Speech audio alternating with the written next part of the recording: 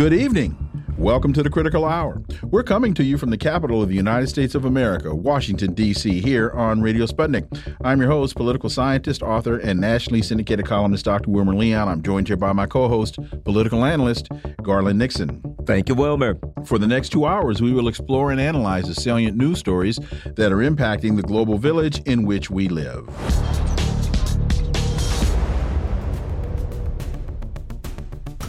The Guardian reports U.S. economy shrinks in second quarter, signaling unofficial start of recession. The bad news will be a major blow for the Biden administration as it prepares for a tough midterm election season. For insight into this, let's turn to our first guest. He holds a Ph.D. in political economy, teaches economics at St. Mary's College in California. He's the author of a number of books, including The Scourge of Neoliberalism, U.S. Economic Policy from Reagan to Trump. Dr. Jack Rasmus, as always, welcome back. My pleasure. So it's reported that the U.S. economy shrank again in the last 3 months, unofficially signaling the start of a recession. The Commerce Department announced this today, that gross domestic product, a broad measure of the price of goods and services, decreased at an annual rate of 0.9% in the second quarter after falling at an annual rate of 1.6% in the first 3 months. Jack, I took a lot of econ courses over my years. I spent a lot of time listening to you and Dr. Tauheed. I understand in economics, a recession is a business cycle contraction where there is a general decline in economic activity for 2 consecutive quarters. Dr. Jack Rasmus, are we now in recession? Well, yes, we are in recession. I was predicting it late last year. We would be. But you see, there's 2 different ways of estimating a recession.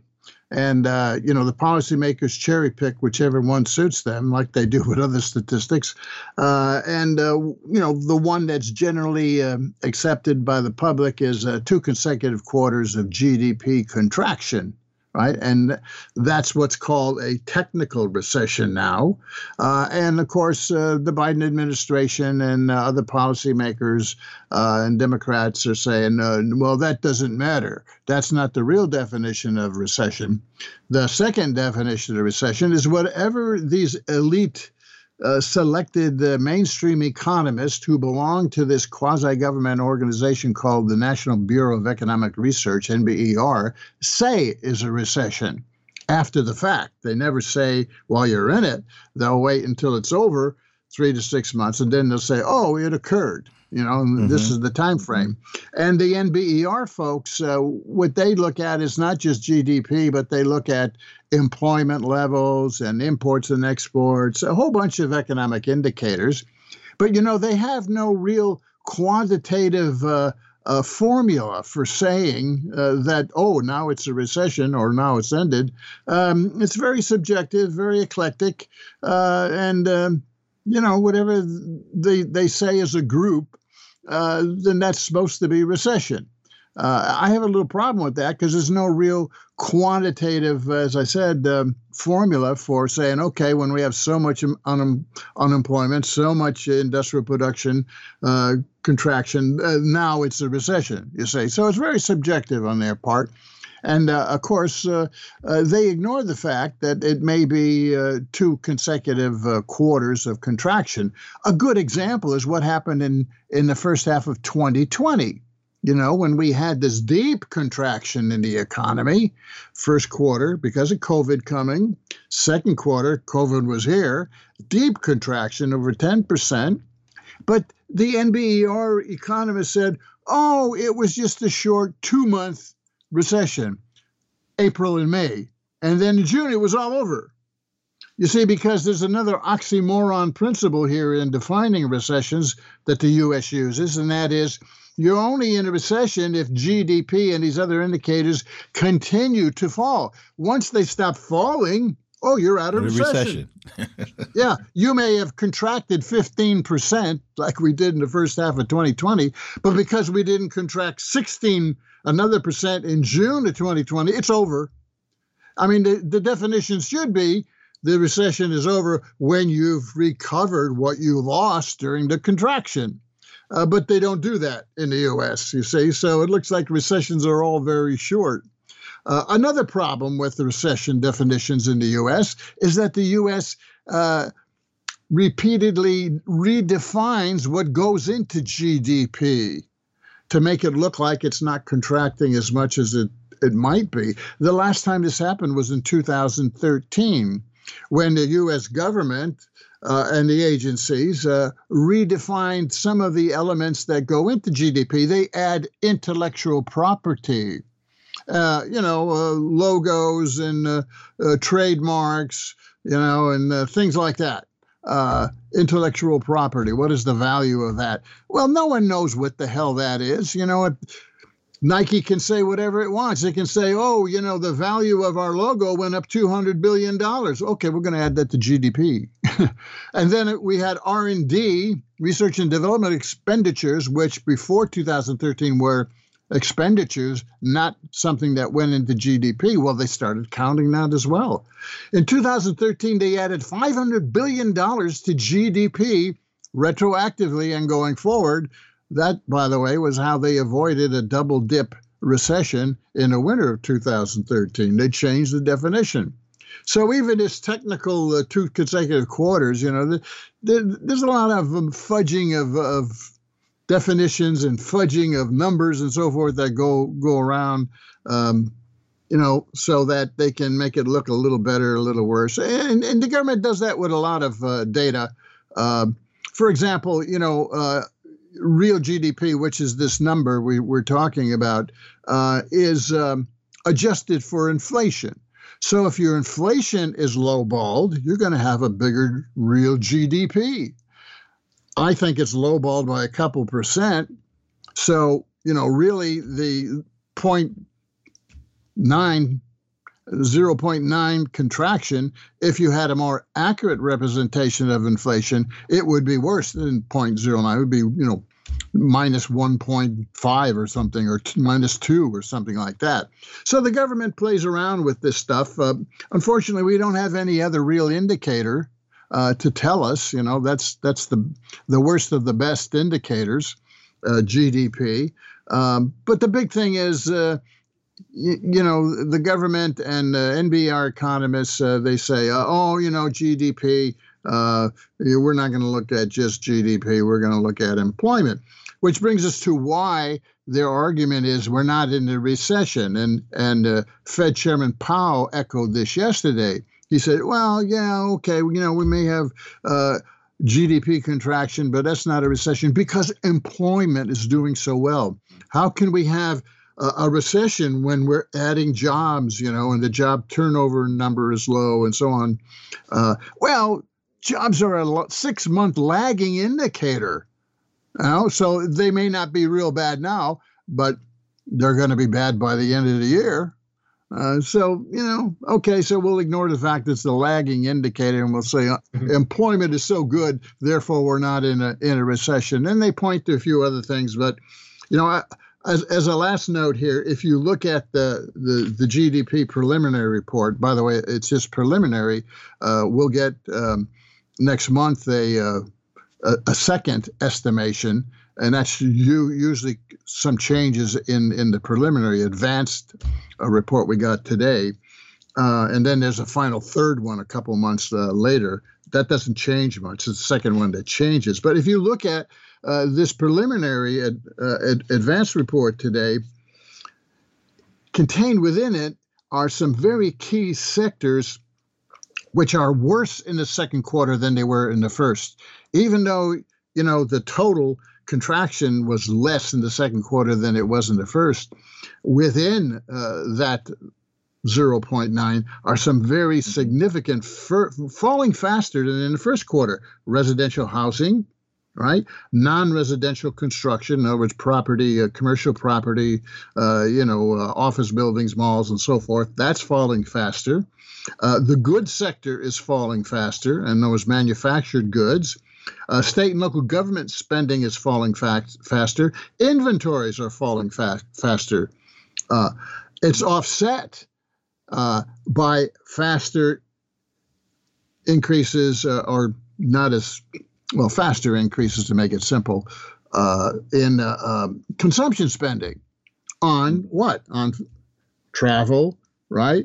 And on hotels, food outside, healthcare, and so forth. So people were spending a little bit more in the second quarter in these areas, and that offset the faster contraction in government and business spending, which is more important in the longer run, I think. Here. And it's also important to realize that when they're spending on food, inflation hits the price of food. When they're spending on travel, inflation raises the price of travel. So a lot of the things that are contributing to the offset are offset because of inflation.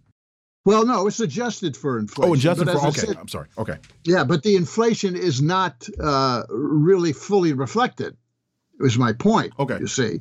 And these goods, different things that people buy, food and healthcare and hotels and so forth, travel, they are given certain weights. In other words, because we spend more of our income on food and lodging than we do on buying PCs, maybe, it's given more weight in the calculation of the price index. But that's a weighting based on the whole economy and all occupation groups. And those weights are underestimated for the middle class and below. So really, inflation is hitting the middle class even more, but it's not reflected in this price index, the inflation index, which, by the way, the second quarter here, inflation price index in this GDP report was actually higher than the first quarter. Yeah. The index it's called the GDP deflator price index, was actually higher in the second quarter, 8.2% increase as opposed to 8% increase. In other words, where's all this hoopla about gasoline prices coming down? Well, it's not evident in the GDP numbers, that's for sure. Dr. Jack Rasmus, as always, thank you so much for your time. We really appreciate that analysis, and we look forward to having you back. My pleasure. I always join you. Folks, you are listening to the Critical Hour on Radio Sputnik. I'm Wilmer Leon. I'm joined here by my co-host, Garland Nixon. There's more on the other side. Stay tuned.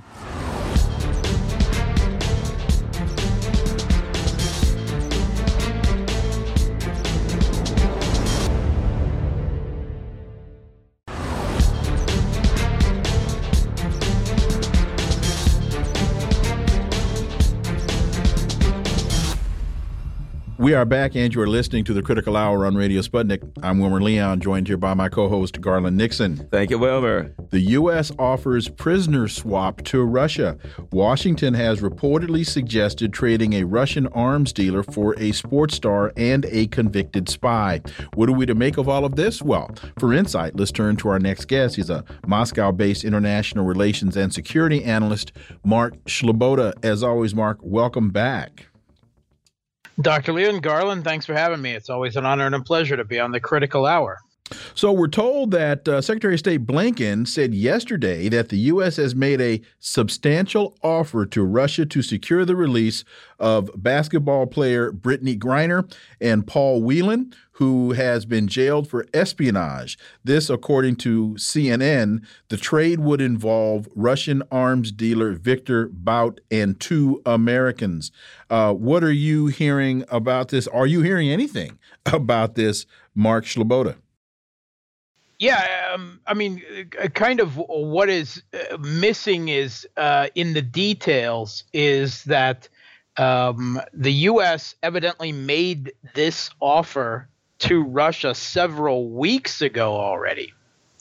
And Russia, the only public statement about it thus far has been that they believe that the interests of both sides should be considered, which seems to indicate that they're not exactly happy with the deal. At least thus far. As I understand it, negotiations are ongoing.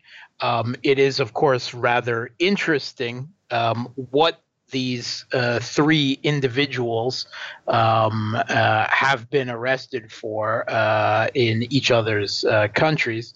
The Griner, the U.S. athlete, was caught passing through Russian customs with in the possession of drugs. She's druggy, cannabis oil, as far as I understand. And Paul Whelan was caught in the act of espionage. Victor Bout was actually arrested in Thailand and extradited to the U.S. at the U.S. request.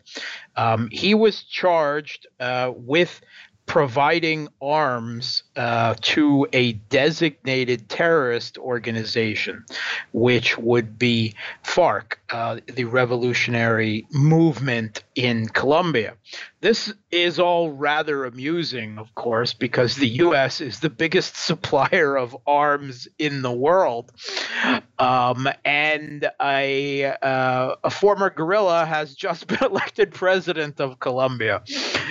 So if Victor Bout gains his freedom out of this, it must be doubly of satisfaction for him to know that that FARC won in the end and got elected anyway.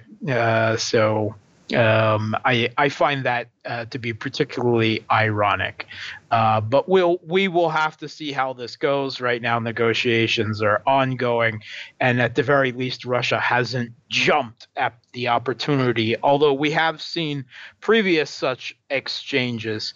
It just in the last year we saw an exchange that saw Trevor Reed, a Marine who was involved in a drunken fight with Russian police officers while in Russia on a tourist visa, returned in exchange for a Russian held in U.S. captivity.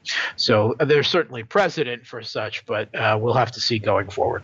Let me say one thing on the Brittany Griner, and I've said all along, weed's legal in a lot of states, and I hope the best. Certainly hope. I think she made what we would call a mistake of youthful transgression. A young person, took some weed with her in the wrong country. She got in trouble. It was a stupid move, and I hope. And if I wouldn't do it, but if I was that young, I might do something that stupid. I don't know. I hope she gets home. But here's one thing I'm going to say about that isn't discussed. I don't know how much better she'd be off at home. Let me read something to you real quick, Mark. High Court upholds life sentence for a Mississippi man convicted of marijuana possession. A man sentenced to life in prison on a marijuana possession charge has lost his appeal to the state's highest court. Thursday, the Mississippi Supreme Court ruled that Alan Russell's life sentence was not a violation of the Eighth Amendment and was in line with state statute. Russell was given life without parole in 2019 after he was found guilty of being in possession of 43.71 grams. The guy was caught with 1.5 ounces of weed, black guy in Mississippi, and they gave him life imprisonment. All I'm saying is this. For those who are screaming, hey, she's a political prisoner, I don't feel like that. She made an error, and I hope she gets off and they find a way to get her home. But let's face it, if she's a political prisoner, then what's this poor schmuck that got life without parole? A black man in Mississippi. A black man in Mississippi. That's what he got convicted of being. Being a black man in Mississippi on a sunny day. But the bottom line is, there's a whole lot of black folks. A black man in Mississippi. Exactly. There's a whole lot of black more folks. More importantly, a black man in Mississippi who... Yeah, and my point, Mark, I'll throw it back to you, is my point is there's a whole lot of black folks in the United States right now in prison for small amounts of weeds as other people are getting rich off of weed. Are they political prisoners also, Mark Sleboda? Well, I think the salient point there is that the black individual in Mississippi is not a U.S. Olympic athlete, and that the law is, as we all know, is not equally applied to all people. Let's face it, Russia threw the book at her in the worst way. Basically in return for the U.S. witch hunt of Russian Olympic athletes, only to find a U.S. Olympic athlete with drugs in her possession walk right into their lap. They took advantage of the opportunity as a bit of revenge. I don't think there's any question about that. I think she probably deserves to get home too, but I also believe that Victor Bout deserves to be home, and that it's laughable for the U.S. of all countries in the world to arrest him for arms transfers. Axios reports Blinken to speak to Russia's Lavrov for first time since Ukraine invasion. Secretary of State Blinken said yesterday that he plans to speak with Lavrov, quote, in the coming days, end quote, to raise several issues, including Brittany Griner and other Americans in Russia, as well as the recent deal to resume Ukrainian grain exports. Mark, I'm shocked but not surprised that Blinken, this is the first time since the Russia's intervention in Ukraine that Blinken is speaking to Lavrov. One would have thought, since Joe Biden told us during the campaign that he was going to lead with diplomacy, that Blinken would be on the phone with Lavrov every day. And on the days that he's not on the phone, that he would be texting him. And when he's not texting him, he would be on Instagram. Yeah, I think it would be shocking to anyone who believes that the U.S. would seek to see a peaceful resolution of the conflict in Ukraine. But I think it's been patently obvious from Blinken's not even speaking to Lavrov since February 24th that is not the U.S. intention. That they have not wanted peace on any terms, but as they have referred to it as a weakening and humiliation of Russia, something that there is no indication that they can expect to happen.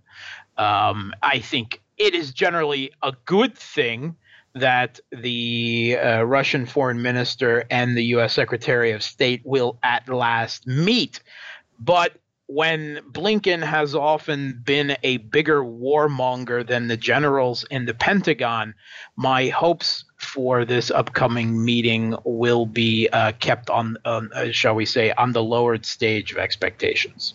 Well, and, Tony Blinken has pretty much made it clear that he is the worst kind of anti-Russian hawk. So I don't think we can expect anything more than bluster from him. The U.S.-Ukrainian defense chiefs now are discussing more deliveries of the HIMARS system. This is the latest Wunderwaffen, wonder weapon. HIMARS is going to, they made some holes in some bridges. Now the Poles say they want 100 of them. HIMARS. Is this going to turn the tide for the Ukrainians? Mark Sleboda. Yeah. So, the U.S. has provided the Kiev regime with 8 HIMARS, which are a multiple launch rocket system. 12 actually total. 8 of them were supposedly delivered for use on the battlefield. The Russian Ministry of Defense says they've already hunted down and destroyed 4 of them. It's not a bad system as far as a multiple launch rocket system goes. It is better than several of Russia's older models, like the Grad and the Smerch. On the other hand, it is actually inferior to the Russian system, the Tornado, which has an equivalent accuracy at a longer range and a bigger rocket payload able to fire in salvos. But the Kiev regime has already had over 700 multiple launch rocket systems of their own destroyed in the last few months of this war. Whether they're getting 8 or 12 or 20 or 30 multiple launch rocket systems, it's not going to change the war. They're of really only very light, pinprick tactical use on their own. They're designed to be, they're an incredibly vulnerable system, right? They're basically a rocket launcher attached to a truck. They have no defenses. We're talking about Ukraine, where Russia has air dominance over the entire country and air superiority over any areas of the battlefield where the actual conflict is taking place. They're designed to be used in a combined arms maneuvers with infantry and tanks and air cover and air defenses all working together.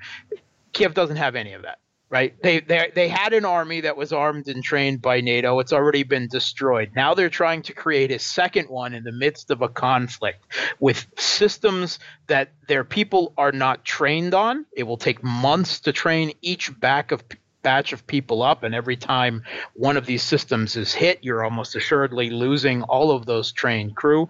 They have to completely rely on U.S. supplies for the rockets to be fired for them, which can also be a separate target being hit. Russia is trying to interdict them as they cross the country into the areas of the battlefield.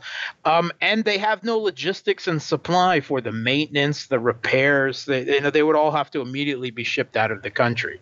The U.S. in total has some not even 400, some 360 HIMARS of their own in service with the Army. If the U.S. would transfer every single one of their systems, which they're almost certainly not going to do, to the Kiev regime, it would not win this conflict for them. That is a fact.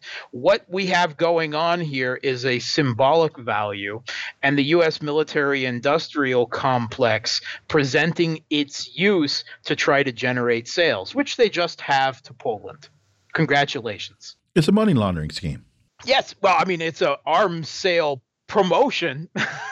Well, what I mean by that is it's the funneling of American tax dollars back to the arms manufacturers, and they're using this Ukraine issue as the hook. Risk of nuclear war. Is, been a big part of it all along. Okay, thank you. You're absolutely right. Yeah. Mark Sleboda, as always, thank you so much for your time. Greatly, greatly appreciate that analysis. And as always, we look forward to having you back. Thanks for having me. Folks, you're listening to The Critical Hour on Radio Sputnik. I'm Wilmer Leon. I'm joined here by my co-host, Garland Nixon. There's more on the other side. Stay tuned.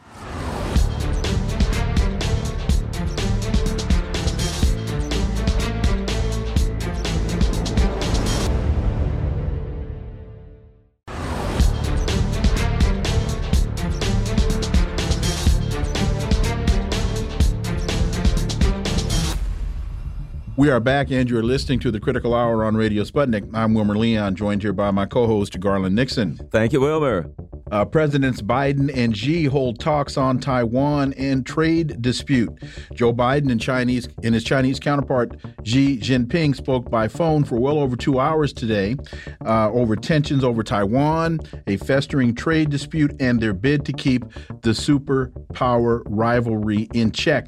For insight into this, we turn to our next guest. She's a writer. She's the president of the Rising Tide Foundation in Montreal, Canada, Cynthia Chung. Cynthia, welcome to The Critical Hour. Thanks for having me. So, according to the South China Morning Post, China has repeatedly stated to the U.S. its solemn position that it firmly opposes Nancy Pelosi's visit to Taiwan. Zhao Lijian repeated the warning regarding today's call. If the U.S. insists on going its own way, the Chinese military will never sit idly by and will take strong measures to thwart any attempt by external forces to interfere and support Taiwan independence. And this article says that Joe Biden is expected to restate the U.S. approach to the one China policy during the call. In the face of China's statements, how can Joe Biden think anyone is going to believe that the United States is still adhering to the one China policy when Nancy Pelosi, the second in line to be the president of the United States, is still talking about going to Taiwan?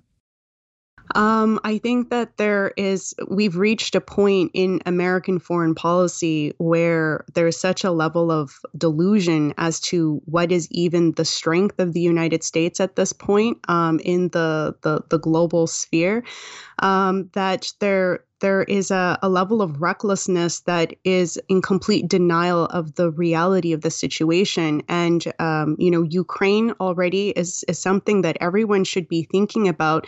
Caitlin Johnstone made the point, it's one thing to not learn from history. It's another to not learn from the last 5 months.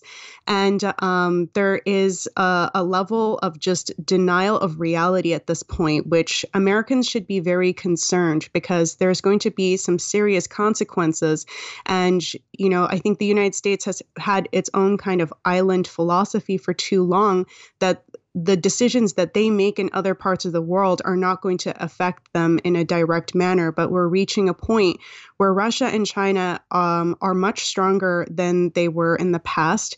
And they're also very responsible with that power. And I think that is being taken advantage of. The fact that Mike Pompeo tweeted on the 24th, "Nancy, I'll go with you. I'm banned in China, but not freedom-loving Taiwan. See you there." The kind of comments that Bolton, too, is saying, let Pelosi go to Taiwan. It'll tell us a great deal about who actually controls American policy, Washington or Beijing. The fact of whether we can send American officials to a part that is officially recognized, according to even the United States, as part of China is just beyond stupid at this point. And I think that the American people have to really wake up and not be supporting these kinds of reckless maneuvers. Biden's also visit to Saudi Arabia was like a complete embarrassment.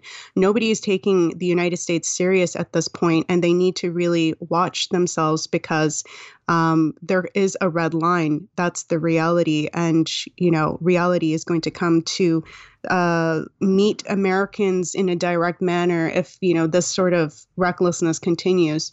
I also think what this demonstrates something. It should demonstrate something to the American people, and that there's two things. Number one, the fact that Nancy says this and the Republicans are jumping up and down, clapping. That all these Republicans are like, "Yeah, we're on board with that." John Bolton and Pompeo, "Yeah, we're down with that." It should show that the two parties have become one, have really become totally and completely aligned, and that any thoughts that we have two separate parties in the United States is an illusion.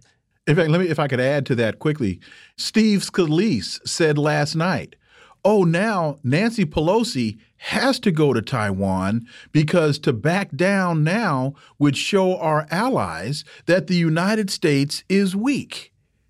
It's a complete circus. I mean, this whole thing, too, of like Biden saying he's not really for Pelosi going and all of this back and forth, when Biden just a few months ago was saying that he was willing to intervene if China were to take any decision in how they handle Taiwan, the situation in Taiwan, in a way that the United States found unfavorable. And the other thing that, listeners need to remember is that the Maidan Revolution in 2014, which had the National Endowment for Democracy, the CIA branch of color revolutions all over it.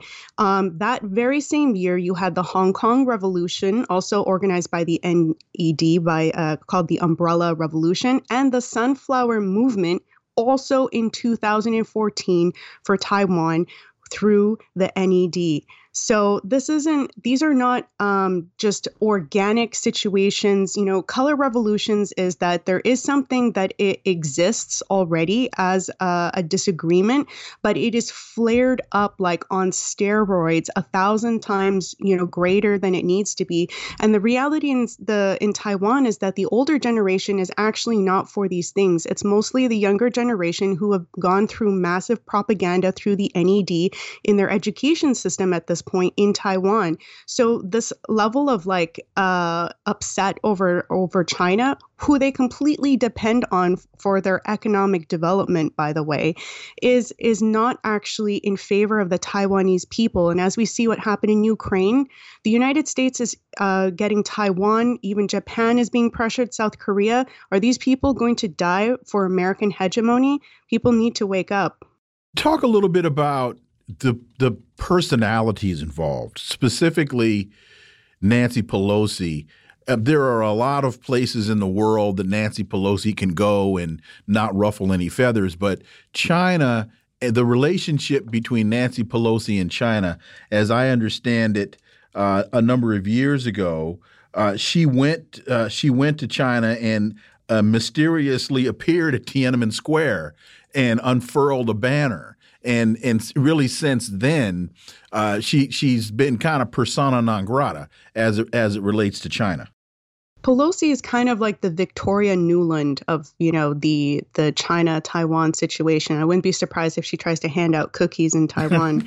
But, there is a lot of it's true. A lot of the Chinese who moved to the United States, they're very critical of, what happened under Mao and so forth. But they need to understand that China today is very different from that time, and they're doing a lot of good things. But I know that it's really hard to see that because China has taken an approach where their internal affairs are their business, and they're not going to try to explain themselves to anybody else. And they've had this kind of approach in their foreign policy for centuries. China has always been like this, but people need to understand, look at the actions of China and what they're doing in other countries as well. It's a focus of development and infrastructure. Most of the countries, every country pretty much at this point in Asia relies on China's trade, which is a good thing. They're building their economies. All that the United States has done is had war, economic warfare or direct warfare on these countries. And the United States has carried out the continuation of the British foreign policy when a lot of these countries used to be colonies. We have like 56,000 American troops approximately in Okinawa, Japan. Japanese people have shown that they're not happy about this, but they don't get to decide these things.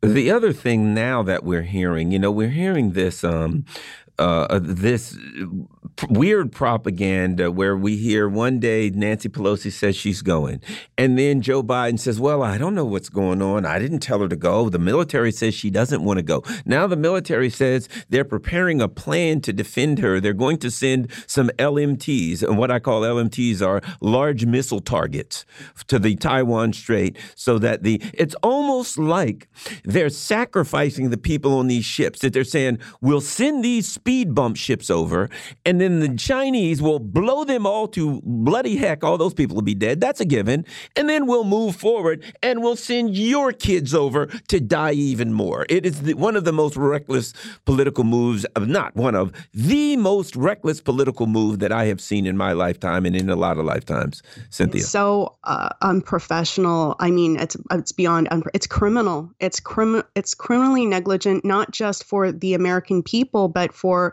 the entire world, that this is, a situation now where the United States, certain members that are in control of foreign policy are absolutely insane.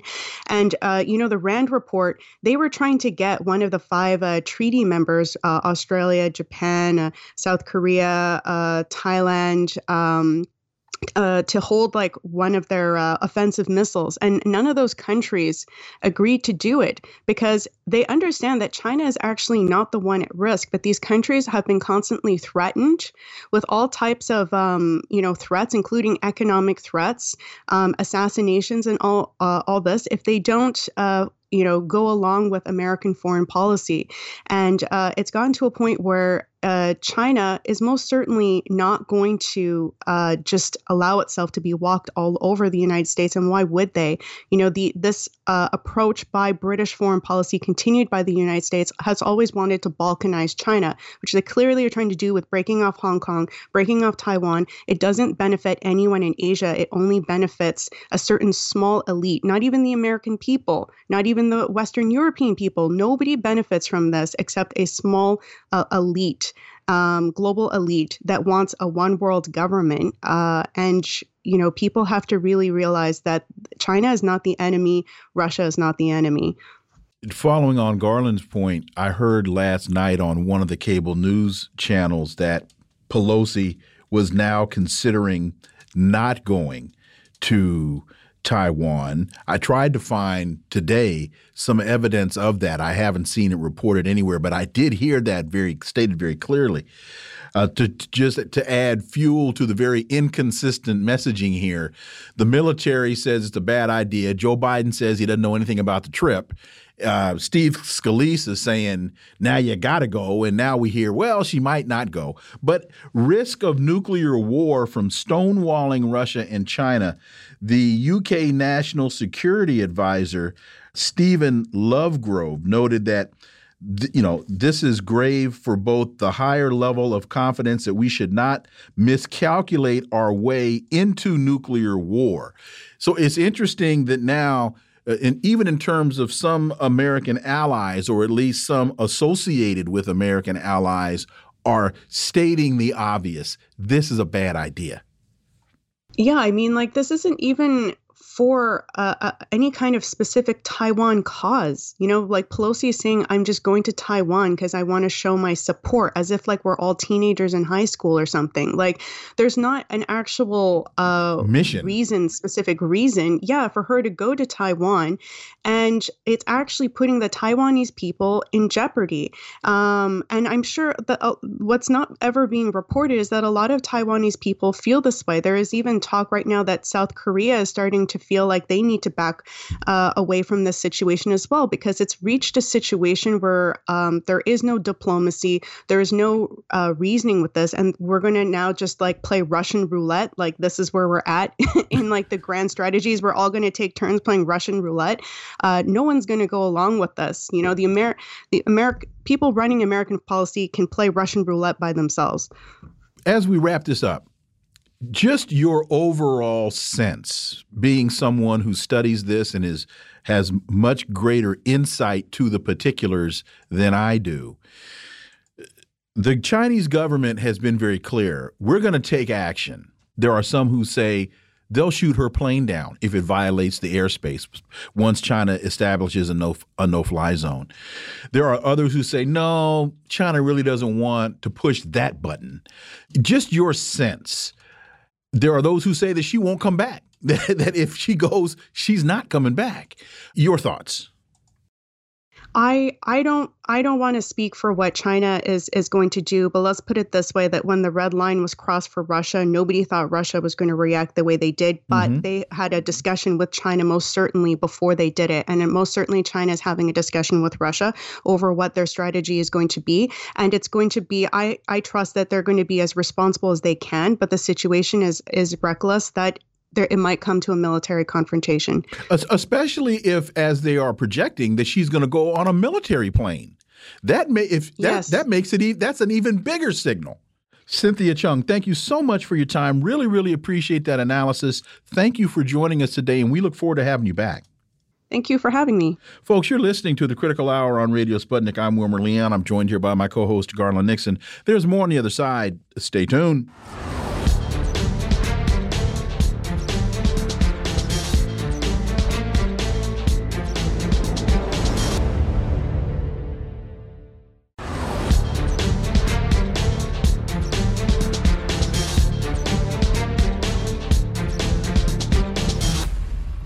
We are back, and you're listening to the Critical Hour on Radio Sputnik. I'm Wilmer Leon, joined here by my co-host, Garland Nixon. Thank you, Wilmer.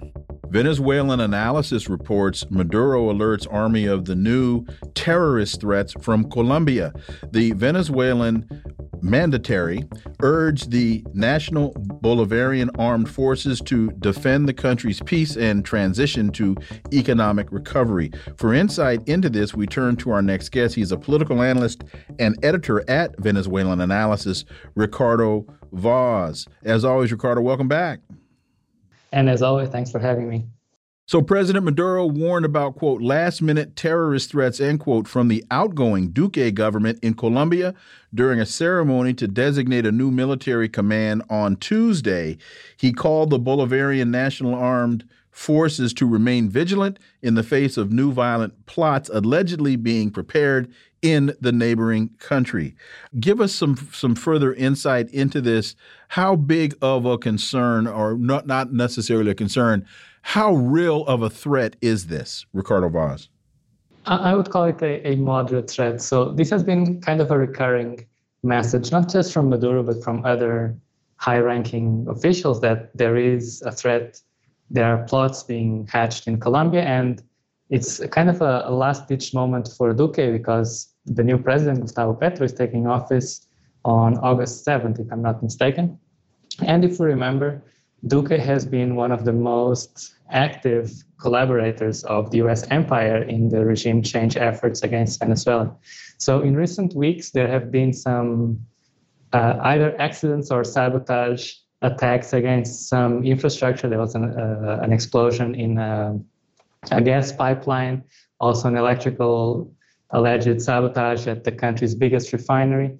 I mean, there's also, I don't want to sound too conspiranoid, there's also a suspicion that sometimes local officials might blame sabotage instead of taking responsibility. But on the other hand, we only need to look at the recent past to look at the Colombian involvement, for example, in the assassination attempt against Maduro in August 2018 with explosive-laden drones.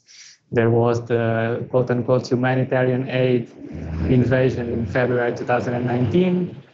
There was the mercenary invasion in May 2020, Operation Gideon. So it's not to say that Colombia was actively involved in all of them, but it was surely aware and complicit. So in that sense, it's not unreasonable for Maduro to say that the armed forces should be on high alert for any kind of last-minute shenanigans. And let's not forget the assassination of President Moise in Haiti. Those people were Colombians, and that was out of Colombia too. So there seems to be a lot of bad things coming out of Colombia. Now, when does the new president come into power in Colombia? And does it seem like the U.S. empire and the CIA, et cetera, are like trying to get their last gasp before the new people come to power? Yeah, so Duque has about 10 days left in office. It's not clear whether anything is imminent, but it's better to be safe than sorry. And the US officials have kind of been meeting with Petro to see if they can make sure that he doesn't threaten their interests too much. But Petro, on the other hand, was very vocal from the moment when he won the election, saying that he's going to reestablish ties with Venezuela, to reopen the border, which is going to be very important for both countries. And of course, he doesn't even know who this fella, Juan Guaido, is. So we're all looking forward to closing the chapter on Uribismo, which began with Uribe, and Duque is just kind of a faded photocopy of Uribe. And hopefully a new era where the relations are a bit better. Of course, as you were saying, with the assassination of Moise in Haiti, that's kind of the second biggest export from Colombia right now. I mean, the first one is cocaine, and the second one is paramilitaries. There are Colombian paramilitaries all over the world because they are U.S. funded, U.S. trained, and they have a surplus of these people, and they just export violence everywhere. And here in Venezuela, actually, the first sign that Colombia was going to be a hostile neighbor was when a few dozen Colombian paramilitaries were caught here in Caracas, just outside the capital, in the middle of a plan to assassinate Chavez. That was in 2004. President Maduro says Iván Duque is leaving, saying goodbye forever and going to the dustbin of history, but he continues activating plans. How concerned are Venezuelans that even though Duque is, as the president says, on his way to the dustbin of history, that he's going to sit in that dustbin and kick up dust and try his best to foment activities, you know, that basically he's going away, but he's not saying goodbye. Yeah, I get what you're saying. In that sense, I would kind of downplay Duque. I don't think he's very much a relevant actor. Uribe is the one that is worrisome, and also powerful forces within the Colombian military, because that's the sector that's closer to the United States. And a strong military that requires funding all the time needs an enemy and needs hostility.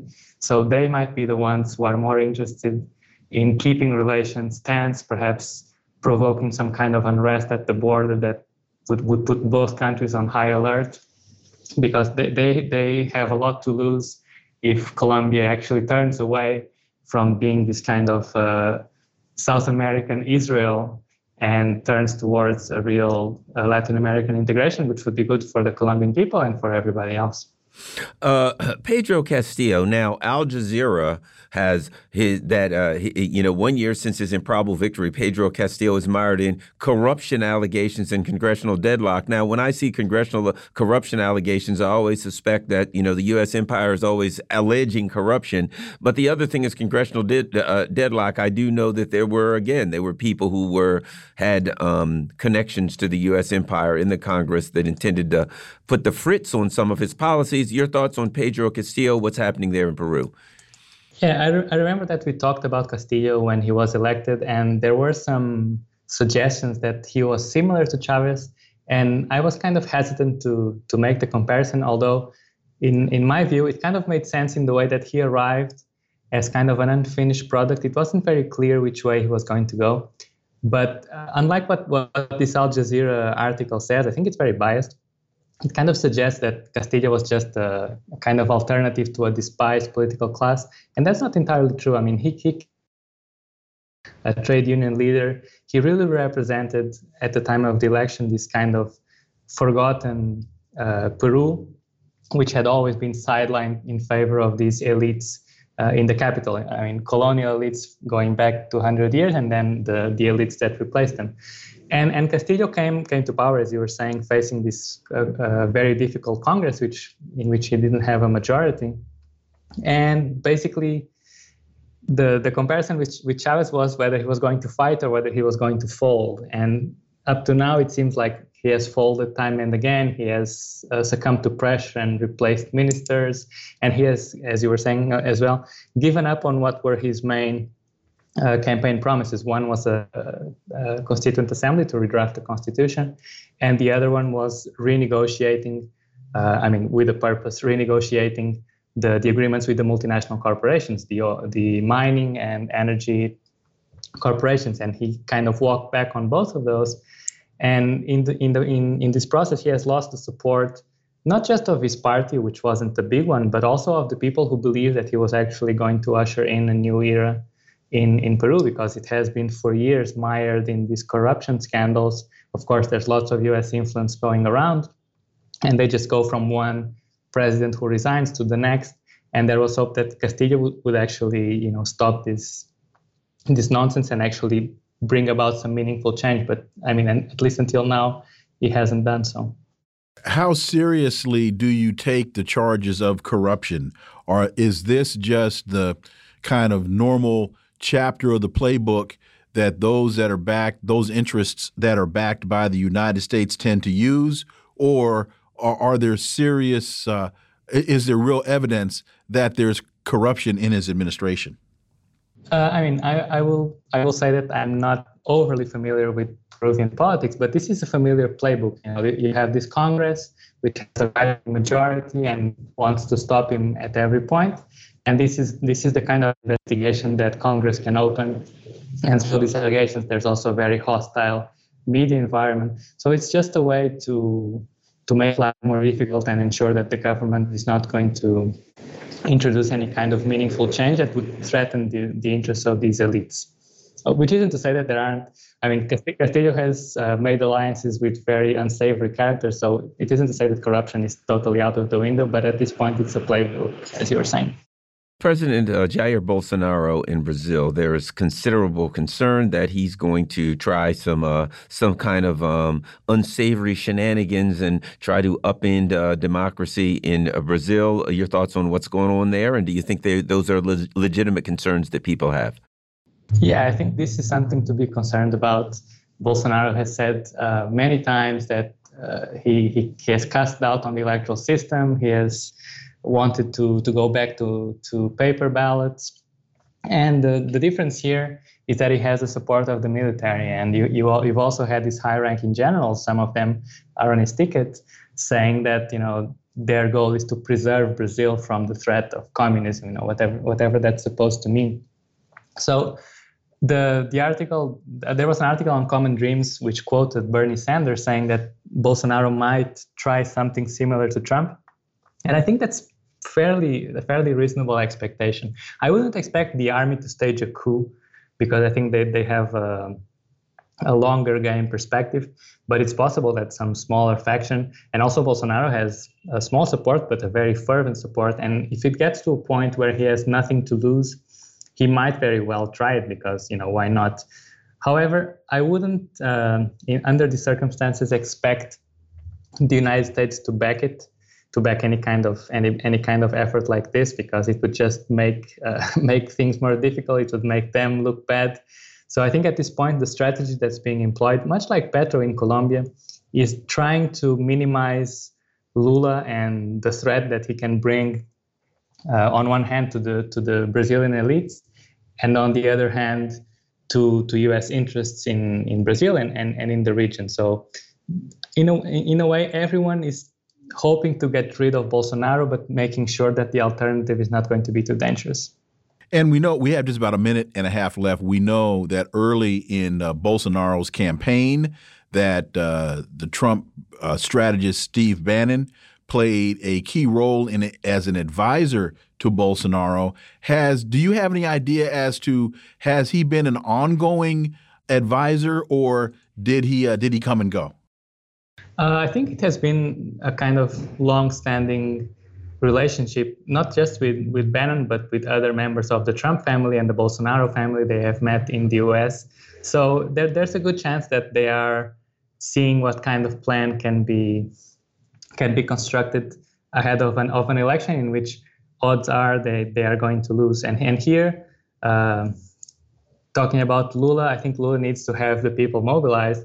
And I think that's one of the lessons that Lula, Castillo, and Petro should take from Chavez. And today is Chavez's anniversary.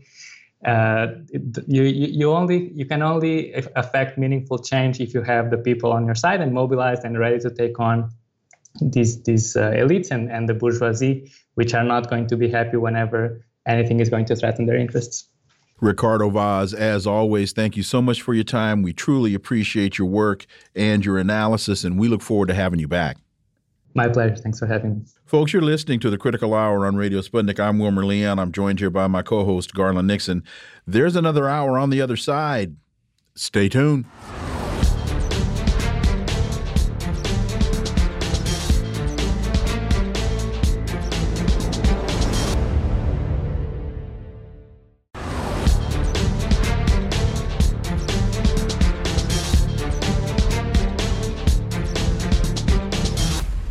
We are back, and you're listening to the Critical Hour on Radio Sputnik. I'm Wilmer Leon, joined here by my co-host, Garland Nixon. Thank you, Wilmer. Consortium News has a piece entitled, U.S. Should Not Fund Ukrainian Blacklist. The author of this piece, a military analyst and Consortium News contributor, was among those blacklisted by a Ukrainian government agency that appears to be funded by the United States. He has written a letter to his representatives in Congress. For insight into this, we turn to our next guest. He is a military analyst and Consortium News contributor and the author of this piece, Scott Ritter. As always, Scott, welcome back. Well, thanks for having me. So you wrote a letter to Senators Schumer and Gillibrand and Congressman Tonko, and you write, by enacting Public Law 117-28, you appear to have abrogated your constitutional responsibilities insofar as you may have, in fact, made a law which both abridges the freedom of speech and a free press by enabling the government of Ukraine, through the use of U.S. taxpayer dollars appropriated under Public Law 117-28, to publish a quote-unquote blacklist, singling out U.S. citizens as Russian propagandists for exercising their constitutional rights pertaining to free speech and a free press. Scott, if you would first explain the blacklist and then your response to it.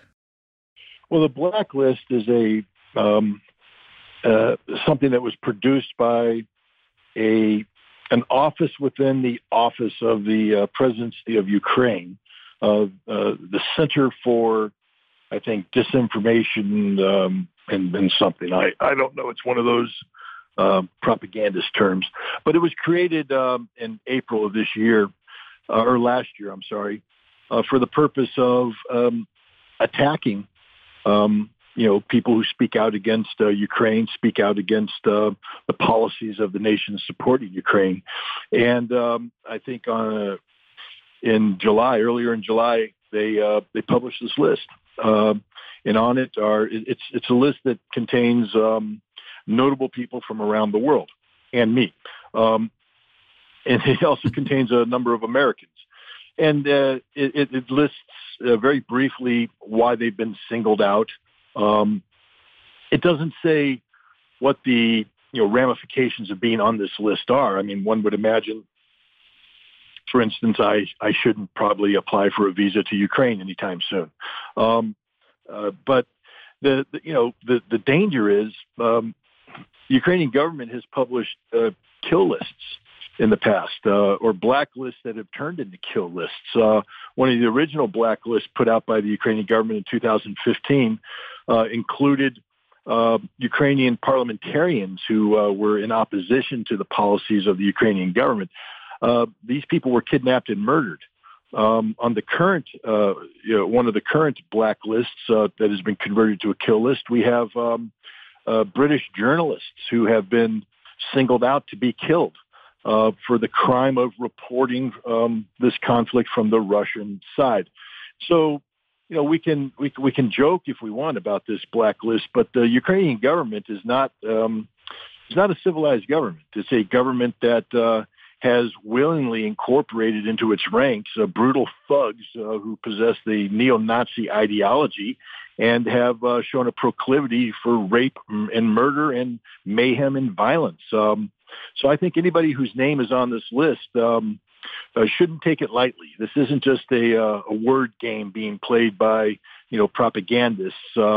We have now been caught up in the ugly reality of this conflict, which is the Ukrainian government has singled us out for some nefarious purpose. Right off the bat, just being on this blacklist, being called a Russian propagandist, there's a chilling effect here in the United States. I think anybody who was employed by RT or Sputnik understands this reality, that once you're singled out in this nature, it becomes harder to do business. And if your business is the press, this is a suppression of freedom of press. And if your business is speaking or writing, this is a suppression of freedom of speech. Now, the Ukrainian government can do whatever the hell it wants to do. That's their right as a sovereign state. If they want to target Americans, so be it. Have fun. But what can't happen is that the United States Congress, which is prohibited by the Constitution, the First Amendment, from passing any law that infringes or abridges on freedom of speech or freedom of the press. The United States Congress cannot pass a law that provides money to pay the salaries of Ukrainian civil servants in this center so that they can enact actions which suppress free speech. This is the United States government using taxpayers' dollars to get foreign governments to do that which they're not permitted to do by law. And that in itself is, I believe, unconstitutional, illegal, and must cease and desist. Well, you make a couple of good, strong points here, and one of them, the first, I think, being, and I'll put the two of them together and get it back to you. The first of it being, is there actual physical danger to be, to be concerned about here? Well, one thing we know, we've covered that here and spoken with you about it. There have been multiple stories of the issue of literal Nazis, literal people who identify with the Nazi ideology, going to Ukraine and being trained, and then returning to the U.S., and that there was a concern in U.S. intelligence communities that they may come back here and they're, quote, radicalized. Well, if you're a member of the Nazi, whatever, you're all, radicalized is a relative term. But those people could come back and say, oh, well, what do you know? We got a list of Russian bots. They could consider acting out in a violent manner. The other thing I think that you're saying is important is, as we pay tax dollars and our tax dollars are put towards something, a particular country that is, in fact, not independent if the U.S. is paying the salary of the people who are taking action. The question is, how much input, how much can the American people question and get information about, et cetera, for tax dollars that are going to another country when the U.S. is fully in charge of those two countries? Those two things, your thoughts, Scott Ritter? Well, I mean, right off the bat, we have to understand that one of the most dangerous aspects of this current phase of ideological conflict is that it's being carried out primarily by lone wolves, meaning that there's not, a meeting of the U.S. Nazi Party communicating with the Ukrainian Nazis and coming up with an agreed upon stance that we're going to target and murder American citizens on this list. I mean, I wish that was the case, because that would produce actionable intelligence for law enforcement. It's easier actually to crack that kind of threat than the one which really exists, which is the lone ideologue living in his or her mother's basement, and getting radicalized and deciding on their own that they're going to take action in furtherance of what appears to be a directive coming from their ideological masters, who may not know that they're the masters of this individual, but that individual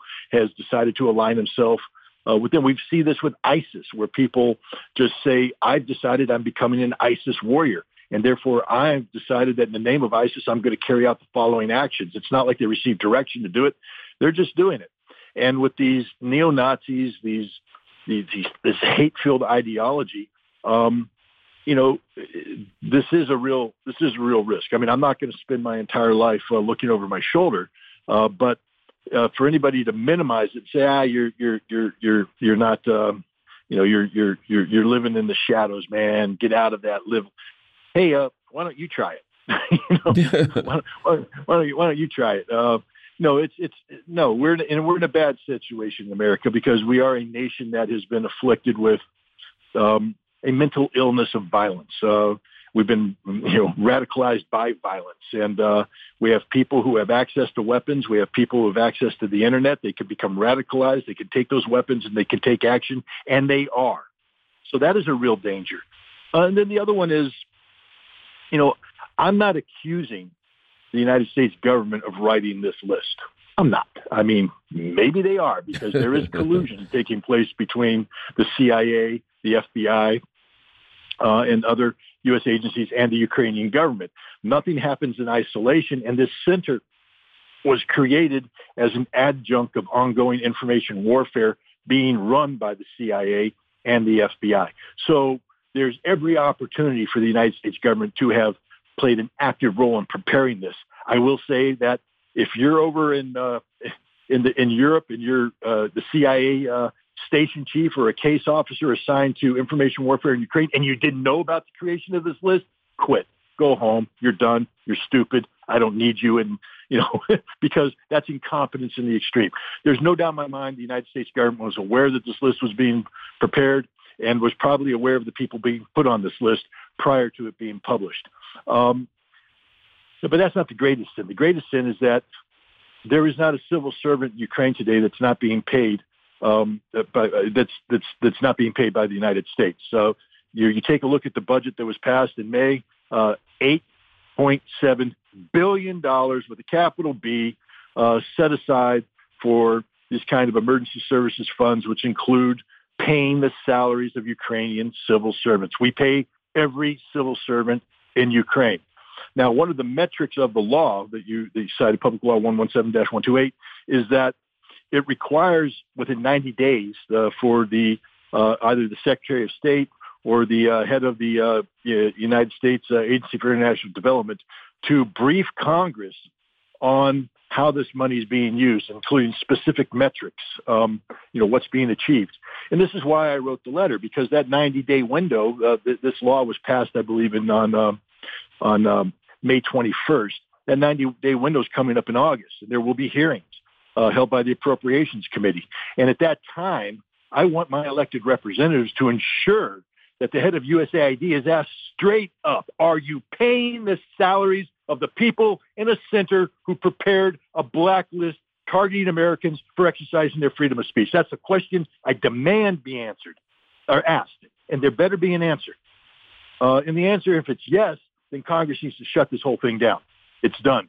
You cannot violate the constitutional rights of American citizens by transferring the suppression of those rights to a foreign government that is facilitated by U.S. taxpayer dollars. That is just fundamentally un-American, And if my representatives aren't willing to take action, believe me, I am prepared to escalate this. I do believe that there's a number of legal organizations who claim to support free speech. And I believe this is the kind of case that could be brought to the attention of the Supreme Court. I believe Congress is violating its constitutional duties, and this may require the courts to intervene and correct this.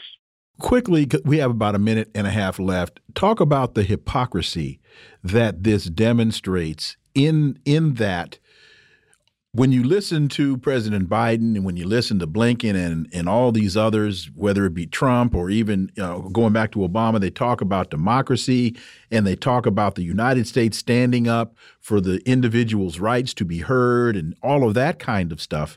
But what we really see is we have become and we are engaged in the very activities that we claim to be fighting against.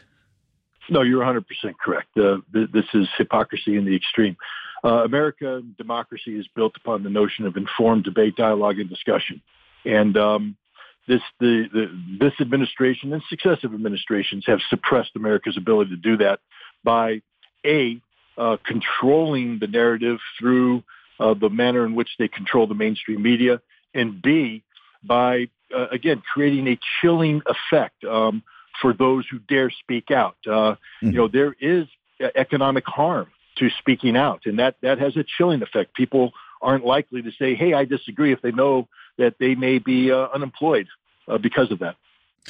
Scott Ritter, as always, thank you so much for your time. Greatly, greatly appreciate that analysis, and we look forward to having you back. Well, thank you very much. Folks, you're listening to the Critical Hour on Radio Sputnik. I'm Wilmer Leon. I'm joined here by my co-host, Garland Nixon. There's more on the other side. Stay tuned.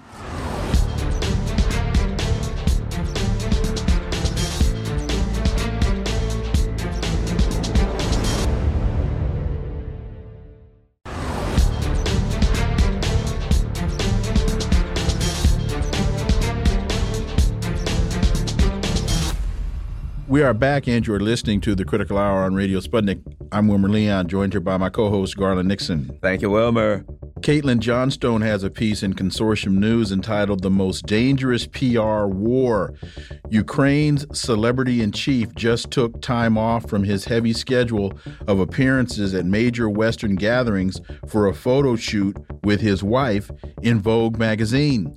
For insight into this, we turn to our next guest. He's a writer at thepolemicist.net and CounterPunch. He's the author of Ukraine Negotiation Kabuki, Jim Kavanagh. As always, Jim, welcome back. Thanks for having me. I believe it was Sir Winston Churchill who famously said, "There has never been a bad time in the midst of war when those thrust into positions of leadership shan't pause in the midst of shelling to pose for a timely photo shoot. Tis, tis, tally-ho, tut-tut." Jim, if this wasn't Churchill, it was probably Bugs Bunny. This, I'm glad you can laugh at that. It's gotten that sick. I know it's risible, but you don't want to laugh. I mean, you can't not, but it's, a little bit like the attacks, the wrist threats at the Met Gala, except worse, in the middle of the war, where you're hunkered down in the bunker, you call in Annie Leibovitz to take sexy pictures with you and your wife. It's bizarre. People can be this clueless and not understand how bad this looks. And it's even more bizarre that they get away with it, to a lot of people. I mean, there is, as Caitlin says, and as everybody's been saying, this is they say, Caitlin, this is the most egregious war propaganda, information management, not just information management, but emotional manipulation that we've ever seen in a war. Of course, I don't think that's true. I mean, World War II, the Huns and World War I and some nasty stuff going on there. But it is in our lifetime probably it's just unbelievable what they've done. And they've created heroes and villains, and it just is impenetrable to a lot of people to critique or to, take a breath and see what's going on here. And you've got this guy hunkered down, and they pose with their emergency supplies, and she poses with a nice blue gown in a basement full of, I mean, what are we supposed to make of this? This is staged stuff for you to feel good about these people and to feel like they're part of your celebrity life, the Bachelorette party or a Family Feud, Celebrity Family Feud, and these are cool people. The wives of the Ukraine, or the yeah, the Real Housewife of Ukraine. Exactly. I mean, it's, and in the middle of it, we're sending $50-100 billion. And we get reports from people who were fighting for them, foreigners who came to fight for the Foreign Legions, about how the weapons are being stolen everywhere along the way and resold. And that they have to go out and they have to fight, they have to buy weapons that the Americans sent to them, but were stolen. And my group, my platoon, my regiment of foreign fighters had to buy them from the people who stole them. And, it's just, in the middle of it, you get this. And you have the big rock concert. Don't forget the rock concert last week with the Rolling Stones and everybody, and it's just crazy. So this is part of what it is, though. They've become part of celebrity culture. Here's the other thing. Last week or a week or so ago, she's in Congress, talking to Congress, asking them for weapons. So it's like somebody made a decision. Hey, I got an idea. Let's bring Zelensky's wife into this thing. Because, let's face it, Jim, he didn't come up with this idea. This is a media production. The CIA, the U.S. State Department, they came up with these ideas. It was, hey, I got an idea, guys. Let's bring his wife in. We'll start off we'll have her ask Congress. Then we'll go to the celebrity shoots. Next thing you know, she'll do the Washington tour as young Ukrainians get ripped apart by artillery barrages. Russians are out there. They're throwing missiles. People are getting blown up. This is a horrific war going on. Instead of sitting down saying, how can we use diplomacy to end this misery? They're doing, hey, somebody is literally sitting around in Langley and or Foggy Bottom coming up with these ideas. And Madison Avenue. That's a horrific state of affairs, Jim. Well, before you respond, Jim, Caitlin Johnstone writes, call me crazy, but I'm beginning to suspect that there might be a concerted effort to manipulate the way we think about the war in Ukraine. In fact, I'd even go so far as to say it's the most aggressively perception-managed war we've ever experienced. That's what they're sitting around there right now. What do we do next? I got a great idea. Jim. And his wife ain't bad looking. So there we go. There we go. Put her Jim, out there. What do you think? No kidding. They weren't putting photo shoots with Raisa Gorbachev. I mean, this is maybe they did actually, but yeah, it is perception management, and it is coming from, as you say, the PR machine of New York, Washington, L.A. That is, this is a good idea, and you know what? It is a good idea for the coastal elites, for the people who read Vogue and who read Vanity Fair and who, watch the Kardashians and watch this and pay attention to celebrity culture.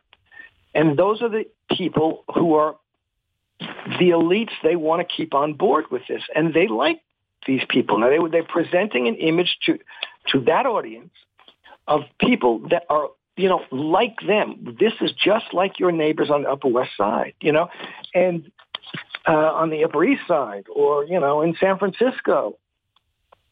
And so that's the point of it in a certain sense, and they don't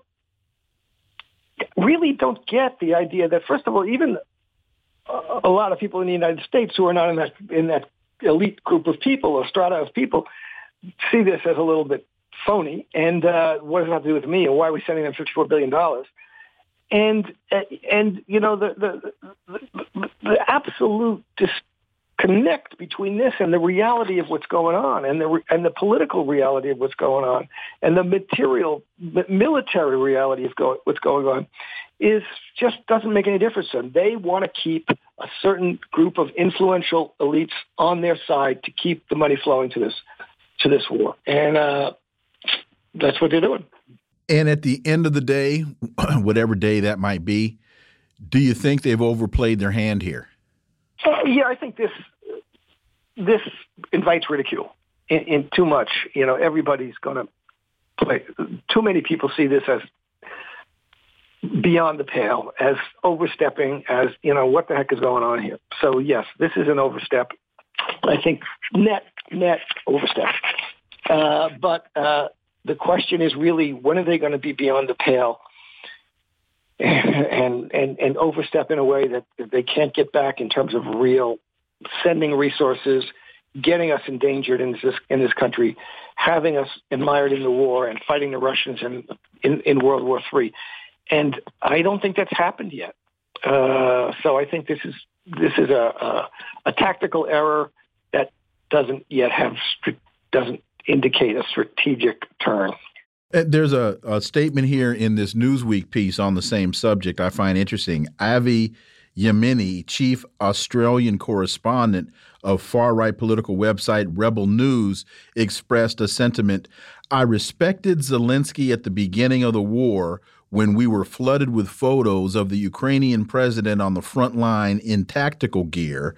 Turned out the photos were faked and act like the man himself, now posing for Vogue, all to grift billions from Western taxpayers." And that's a far-right correspondent. Yeah. No, there was a Republican quoted too, I think, about this. Look, there's propaganda, not just in every war, everywhere, but in a war there's propaganda, and propaganda isn't necessarily false either. You can put forward ideas and images that are there to persuade people to support you that are true. and you're doing it for the purpose of getting support. And there's a way of covering, having an interview with the wife, having an interview with the family or whatever. But to put it in this fashionista, Annie Leibovitz, this is the cool Vogue, literally Vogue, let's Vogue. Let's do the Madonna dance. Mm-hmm. And, this is, you're just missing the off point here that you've gotten yourself into, and you're missing the off key.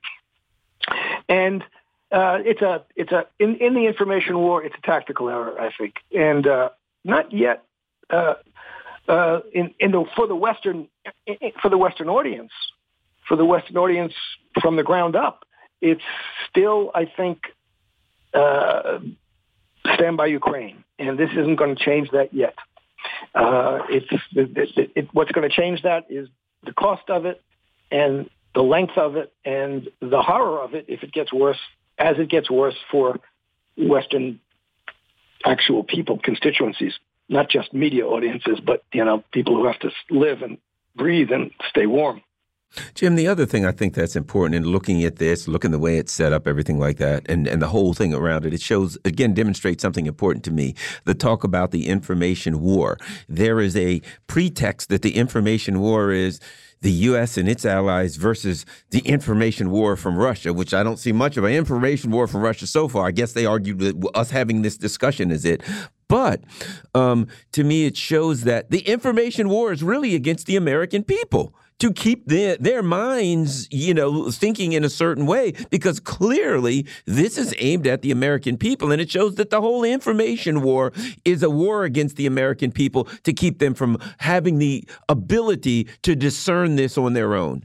Caitlin Johnstone writes in her piece to that point, Garland, can you imagine if people were allowed to just think their own thoughts about their government's economic warfare against Russia, which is hurting them financially and pushing millions toward starvation, with the full awareness and approval of the U.S. government? Yeah, look, the information war isn't being won by the United States in India or in Africa. It's not being won in the Middle East even. People outside the Western countries, dominated by the Western media, although Western media does have a lot of strength in those other countries too, are not buying the information war line of the United States. But you're right. This is for, as I said, it's for the audience in the West, in the United States and Europe, to keep them in support of this war against Russia that's been going on since the demise of the Soviet Union, and is now reached a certain level, a very high level of aggression and military conflict in Ukraine. But it's the same war, and they've been doing it for a long time. They've been doing it since the Magnitsky Act. They've been doing it since the Skripals and the poison gas and the Novichok, and they're doing it since Maidan, and they're doing it here. And this is now at a high level, but they need to keep the American public particularly, because they're losing the European public quickly, but the American public behind the war effort, which is what it is. It's the war against Russia. And it's going to take a little doing to do that, to keep it up. But it's where we are. It's where we are right now. Jim Kavanagh, as always, thank you so much for your time. Greatly appreciate that analysis. We look forward to having you back. Thank you. Folks, you're listening to the Critical Hour on Radio Sputnik. I'm Wilmer Leon. I'm joined here by my co-host, Garland Nixon. There's more on the other side. Stay tuned.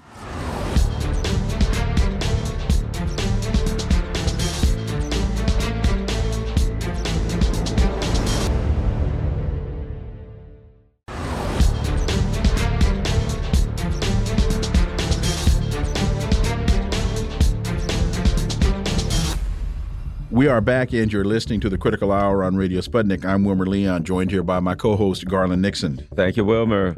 Haiti Liberté reports Ariel Henry has, quote-unquote, failed and works for, quote, international bosses, end quote, say critics over the prime minister's one-year anniversary address. For further insight into this, we turn to our next guest. She's an associate professor of Black Studies and Anthropology at the University of California, Los Angeles, a member of the Black Alliance for Peace, and an editor of the Black Agenda Review segment of the Black Agenda Report. Dr. Jemima Pierre, as always, welcome back. Thanks so much for having me. So the paper continues on the one-year anniversary of his ascension as Haiti's prime minister. Ariel Henry said he is committed to bringing peace to the country, holding elections, and combating corruption, inflation, and gas shortages. But critics pounced on his statements, saying he is handing over management of the country's affairs to others, and numerous protest movements have drawn crowds railing against Haiti's continued decline in the past year. Your thoughts, Dr. Pierre? Well, yeah, I think, Henry actually did not fail. He did exactly what he was put in place to do, which is to, pretend that Haiti is a sovereign state that has control of its own political, economic situation. In reality, Henry is a puppet that was put in place. He's unelected. He was put in place by the core group, and he's there to manage whatever they want to do. And so he's playing the role perfectly. He's not doing anything. And people don't remember, Henry was also part of what they call the U.S. Appointed unelected group back in 2004 during the coup d'etat. He was part of a group of the Council of Sages after the U.S. and the core group established their control over Haiti in 2004. And then they put this group of old Haitian men as if, they had a say. So he's perfect. He's been working with the foreign rule of Haiti since 2004. And so he's perfect for that. And let me add this. If I'm not mistaken, it came out that the assassination of the last Haitian prime minister, when that happened, that he apparently was or it is at least alleged, that he was on the phone with the assassins on the night that the assassination was committed. When they were in the area of the place where the assassination was committed, one would have to conclude that he knew something about the assassination, or at least had some kind of a relationship with it. And I say that to say this.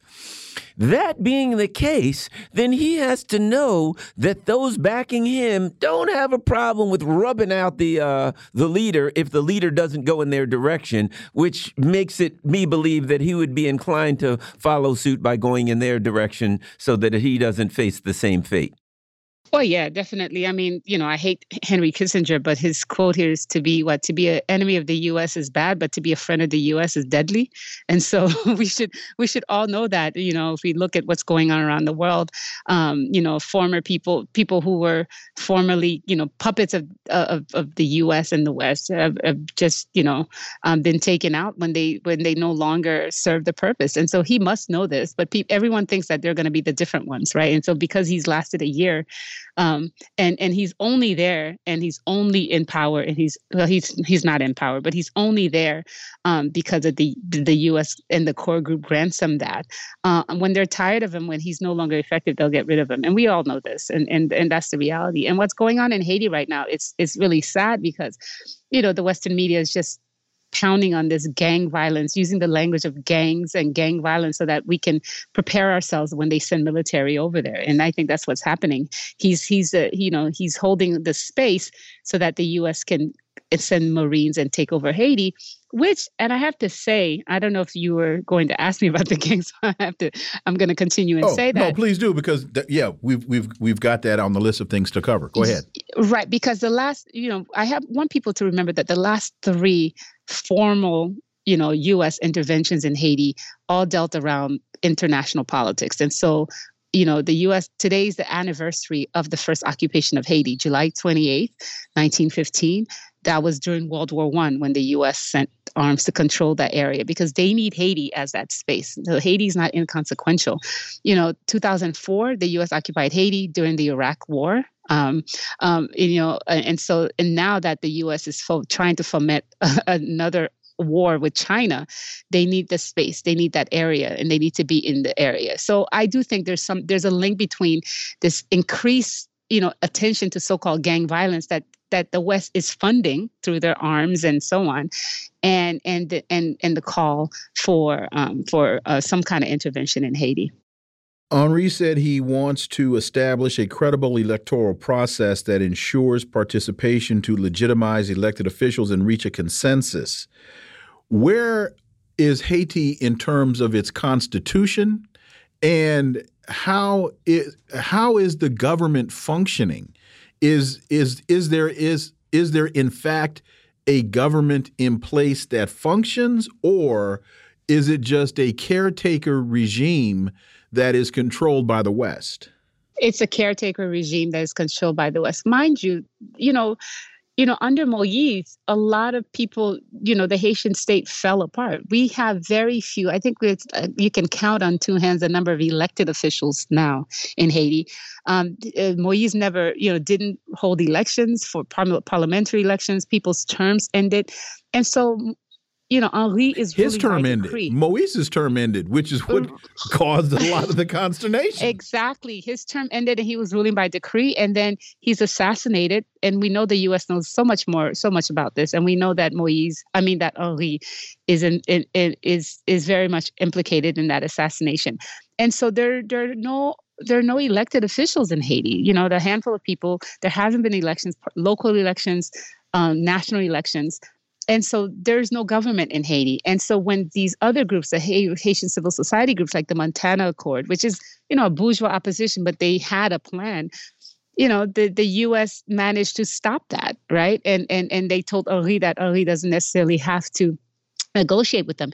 And in his speech, from yesterday, where he says, dialogue must not be opportunity to waste time. That's his quote, which tells you everything. That we don't need dialogue as long as the core group, which are the real gangs of Haiti, the core group, which is the big gang of Haiti.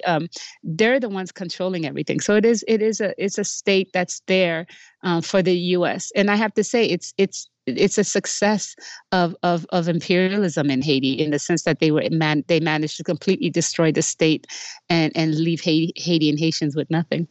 Here, there's the typical Reuters article, Haiti gangs wage battles in downtown Port-au-Prince, but they end by saying gang violence has soared since the assassination last year of President Jovenel Moïse, creating a political vacuum that criminal groups have taken advantage of to expand to control over territory. And then rights activists in May said a protracted gang confrontation killed 150 people. Well, A, who are those rights activists? But B, they took Moise out. And now they're like, yeah, there's gang violence since Moise was taken out. A, they had him in. B, they took him out. It certainly seems as though they want gang violence.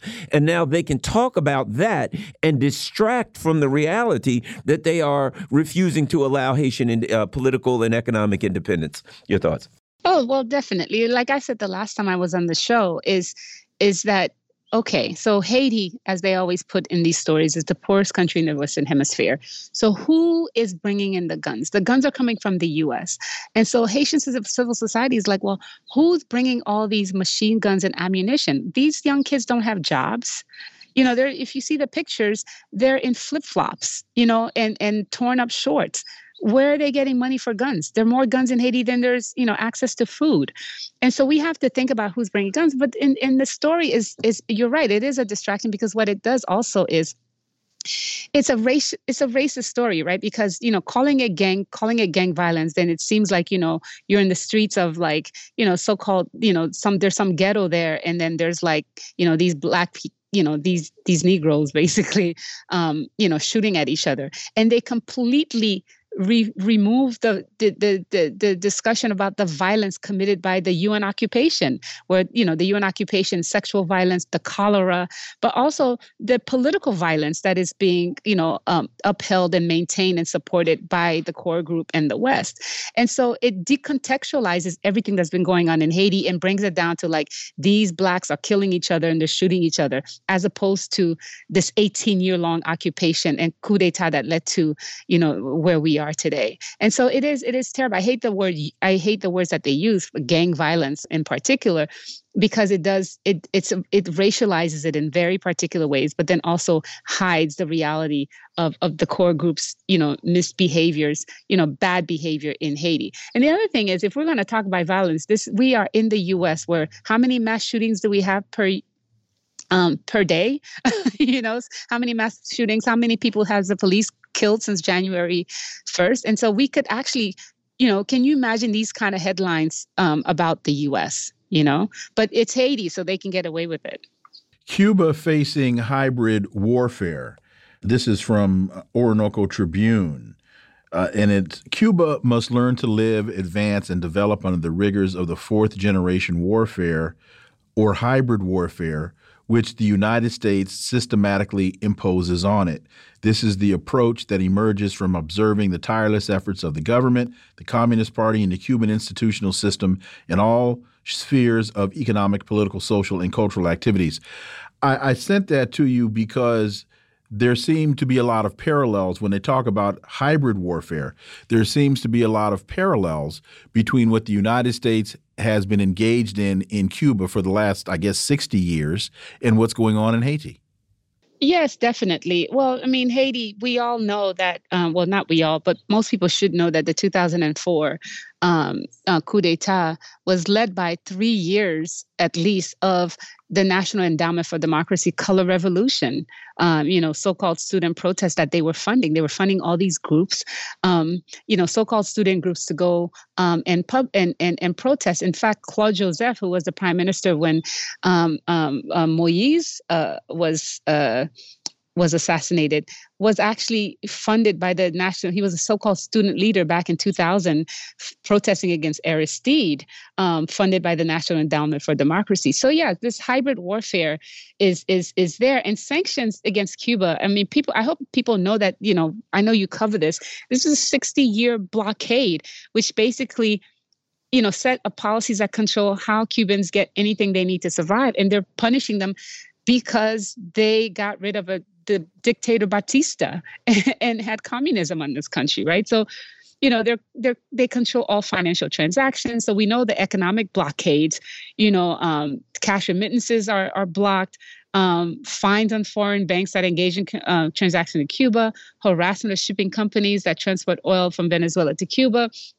And so, you know, where American companies can sue foreign companies operating in Cuba, you have that. And then you have, remember when they're saying, like, the people in the embassy in Cuba, the Americans were the sound, you know, that was causing them the crickets. So exactly. Havana syndrome. Exactly. And then you have the social media where they can, create fake, fake accounts and make it seem like everything is going crazy in Cuba. So, and that's the hybrid warfare we see everywhere. I mean, we see the propaganda against Russia with this special military operation. And so we know that that's exactly how the U.S. works. And so, they practice all of that stuff in Haiti, in Libya, in Cuba long before, what's happening in against Russia now. And so we have to really think about this hybrid. This is the new kind of way that the U.S. is using technology in addition to economic and political warfare. And Cuba will fight against it as they have in the past 60 years.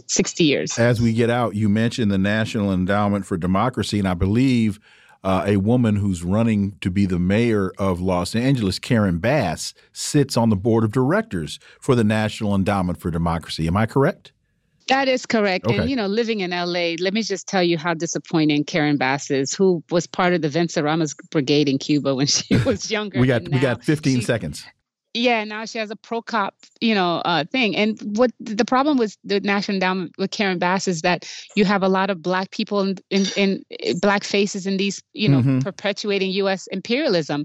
And that's the problem, right? So if we look around, we have all these Black people doing it. And it's a shame. And they're the Black misleaders that Glenn Ford would call out. Dr. Jemima Pierre, as always, thank you so much for your time. Greatly appreciate it. We look forward to having you back. Thanks so much for having me. Folks, you're listening to The Critical Hour on Radio Sputnik. I'm Wilmer Leon. I'm joined here by my co-host, Garland Nixon. There's more on the other side. Stay tuned.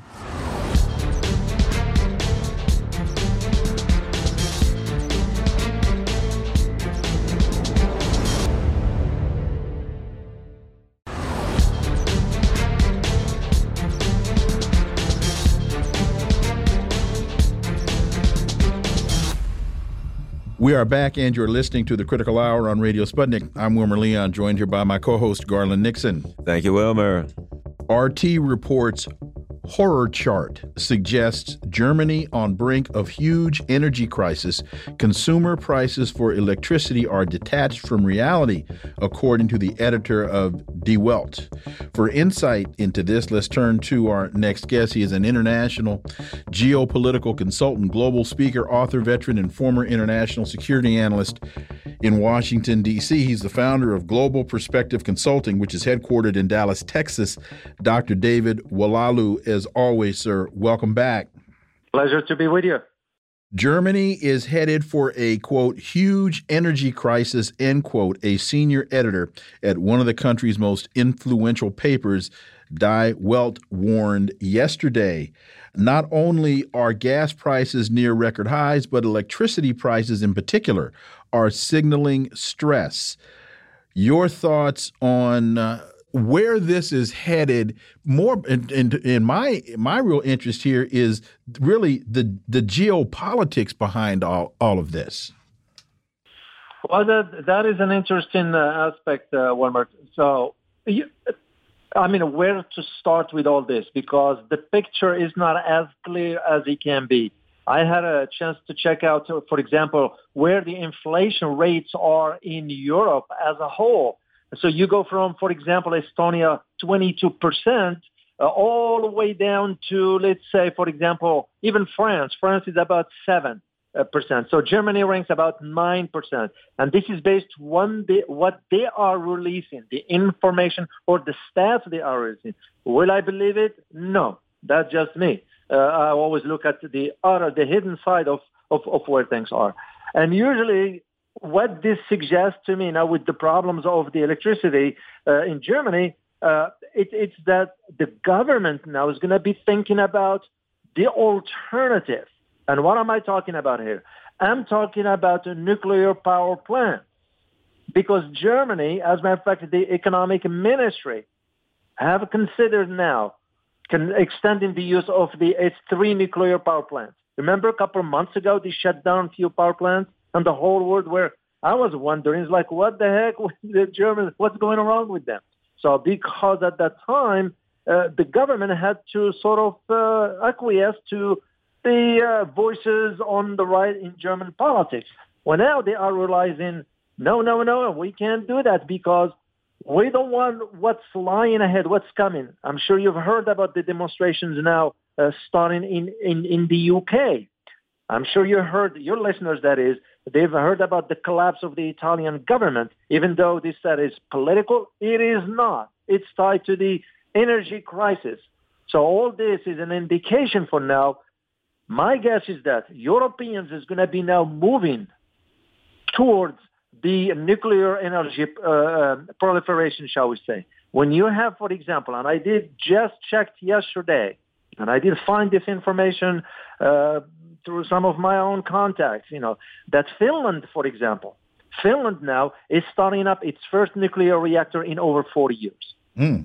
Yeah, UK has announced now plans to increase the capacity from 7, and you listeners need to put those numbers in perspective. So the UK is increasing its capacity from 7 gigawatt to about 24 gigawatt by 2050. So you add to that France, which is France usually, and I have family lives in France, so I'm real familiar with how France energy works, because they get about 70% of their electricity from the nuclear power plant. And now even France is planning on building 6 additional new nuclear power plants by 2050.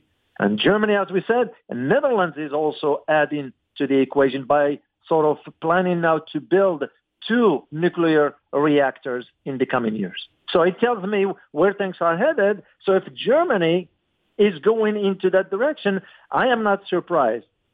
What I am surprised at is how short-sighted the leaders were when they took those decisions, not realizing how much geopolitical decisions end up impacting economic outcomes. Now, let me ask you this, Dr. Walalu. There's a term in here that I see, I wouldn't say hidden, but it's not at the top of the, exactly at the top of the article. I'm not saying that there's any intent there. I'm just saying it's kind of buried in the article that I think is very important, where the guy who's the senior editor at Die Welt, I don't know if that's Deutsche Welle, but whatever, he says, talks about the increase, and it says it would be socially explosive. I read an article a while back where one of the top people in the German government said they feared violent protests, right? And I keep seeing these terms that indicate that they know what I suspect, and probably you too, and that is their issue. If this continues, this is the, people would say, I've heard people say, do you think there'll be runaway and rampant inflation, that there'll be hyperinflation? These types of energy price increases amount to the same thing as hyperinflation for your economy. And what they're saying is, that you keep hearing this underneath, is the people are going to lose their minds and tear this country apart. And I believe that their big problem, if Germany gets cold, and if they have no electricity, pipes are bursting, entire regions of the country where people are literally freezing, you're looking at literally people going to the streets and tearing the country limb from limb. Do you think that I am, overstating the possibility of disaster and catastrophe, social catastrophe? No, you're not, Garland, because that's the reality. Those statements emanating from governments, be they in Brussels or Berlin or Paris or Washington, they are not truly disclosing the truth. And this is the truth of where Europe is headed. We are no different. We're just slightly different in a way that we are not hit as hard as the Europeans. But mind you, all this is tied also to what just happened between Russia and China when they declare now the emergence of a new currency. We all know what it means, because our dollar, the strength of the mighty dollar, it's backed by debt. Basically, that's what it is. Europeans is going to feel this as hard as they could. And you add the energy crisis to that, because you got people now, and I talk to my family overseas, they kind of worried where this is headed, because they're starting to realize when I do my monthly budget, I don't have enough to pay just to maintain electricity and food, for example. which are your basic elements that every one of us needs: food, energy, and water. And this is where governments in Europe are trying to manipulate into the wording. This part of what PSYOPs are all about. Yes, we use the PSYOPs in a military tactical aspect, but also governments know how to use this kind of terminology. But so your statement is right on the mark. And I won't be surprised that we're starting already to see the trends, because what's going on right now in England, in the UK, is an indication for what's coming down the road. And to follow along that same line, Sputnik reports, as well as other outlets, Austria's intelligence chief warns country might face riots over energy crisis in the future, saying that riots might erupt in the country owing to the probable energy crisis in the coming days. As of now, we do not see any riots on the street, but I find this interesting. But the hatred on the internet has clearly increased. Every crisis means that despair for some can first turn into verbal actions and then even into violence. This is of their own creation. That's the thing that just boggles my mind. Is it's not as though the answer to this problem can't be found and is in fact right there in front of you. As the adage is, when you go to the doctor and you say, every time I hit my head with this hammer, it hurts. And the doctor says, well, stop hitting your head with the hammer. I mean, it's not that hard to figure out, David. Yeah, absolutely correct. What I found very interesting about the statement is that, look, the source where it came from. It came from the intelligence chief, not the finance minister or the economy minister, which tells me right there, most governments, we all know this is not a secret. They are monitoring what people are saying or are discussing. And in Austria, this is the conversation that is going online, per se, as to where things are headed. And yes, there will be a possibility for a social eruption there, because people will only take so much. For us here in the U.S., we're looking at the oil prices dropping by 5 cents, 10 cents. What that's going to do to the average Joe or average Jane? And then it's no different. It's just as I said earlier, for us it's slightly different because we are a rich nation and so forth. But that richness, whatever, it's backed by nothing but debt. And that's where I see the concern and the seriousness of this moving forward. Because the collapse, for example, the collapse of Italy, it's an indication for what lies ahead. And now you have the ECB, the European Central Bank, jacking up the interest rate. Where do people will have to turn to? You're only left with one, is to break down that government or replace it with others and go from there. RT reports Brits receive energy price warning. The end of deliveries of Russian gas to European customers could have knock-on impacts on prices in the UK, the National Grid says. And a lot of people may not want to know. Comment on what's happening in Britain, but what's going on with the various protests, and how bad is it getting? Well, they are getting bad. Just the government will have to control what's been sort of propagate or published or disclosed. Do we hear much about, for example, here for us in the United States? And as I said again, I have family in Europe, so I talk. Do we hear about what's going on in Netherlands right now? With all the fires that's taking across the highways, and we don't even hear much about it because the farmers are being hit hard with this going on, sanctions on fertilizers and so forth. And this is why you start to realize the U.S. is realizing maybe it is time to reach out to the Russians. This is why Antony Blinken wants to talk with Lavrov. Usually they will say it's about prisoner swaps, but it's not about that. We know what it's about. It's because not only the elections coming up, midterm elections here in the U.S., but also about the big picture, because the U.S. is losing the support of its allies in Europe because they are feeling the economic hit that is now impacting them, and people are starting to talk about maybe we need to take matters into our hand and change the outcome. But I just can't see Tony Blinken changing his approach or his tactic and coming to Secretary Lavrov out of a position of respect and diplomacy. I just see Blinken treating Lavrov like he treated the Chinese in Anchorage, Alaska. I will have to say, Wilmer, he won't be able to. I mean, I know Tony Blinken. I met him personally, wonderful guy, but Lavrov is a seasoned diplomat. The guy's been around for so long. And there is no way that Lavrov will allow Tony Blinken to even down-talk Lavrov. He's not going to allow that. And Secretary Blinken understands whom he will be dealing with, you know. And straightforward from Lavrov is going to be straightforward. And this is why there was no response from the Russians thus far. You know, is the U.S. initiating this? And the Russians were like, yeah, whatever.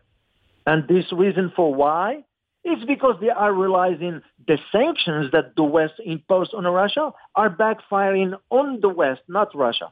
And especially now with the decision that's been made about the creation of the new currency, not only between Russia and China, but also among BRICS countries and countries in the global south. We all see where this is headed. And that's why Russia is in a position of, like, whatever. Okay. Dr. David Oualaalou, as always, we greatly appreciate your analysis, and we look forward to having you back. My pleasure. Folks, you've been listening to the Critical Hour here on Radio Sputnik. Thank you for allowing our voices into your space. On behalf of myself and my co-host, Garland Nixon, we hope you were informed and enlightened, and we look forward to talking with you all right here tomorrow on Radio Sputnik. Be safe. Peace and blessings. We're out.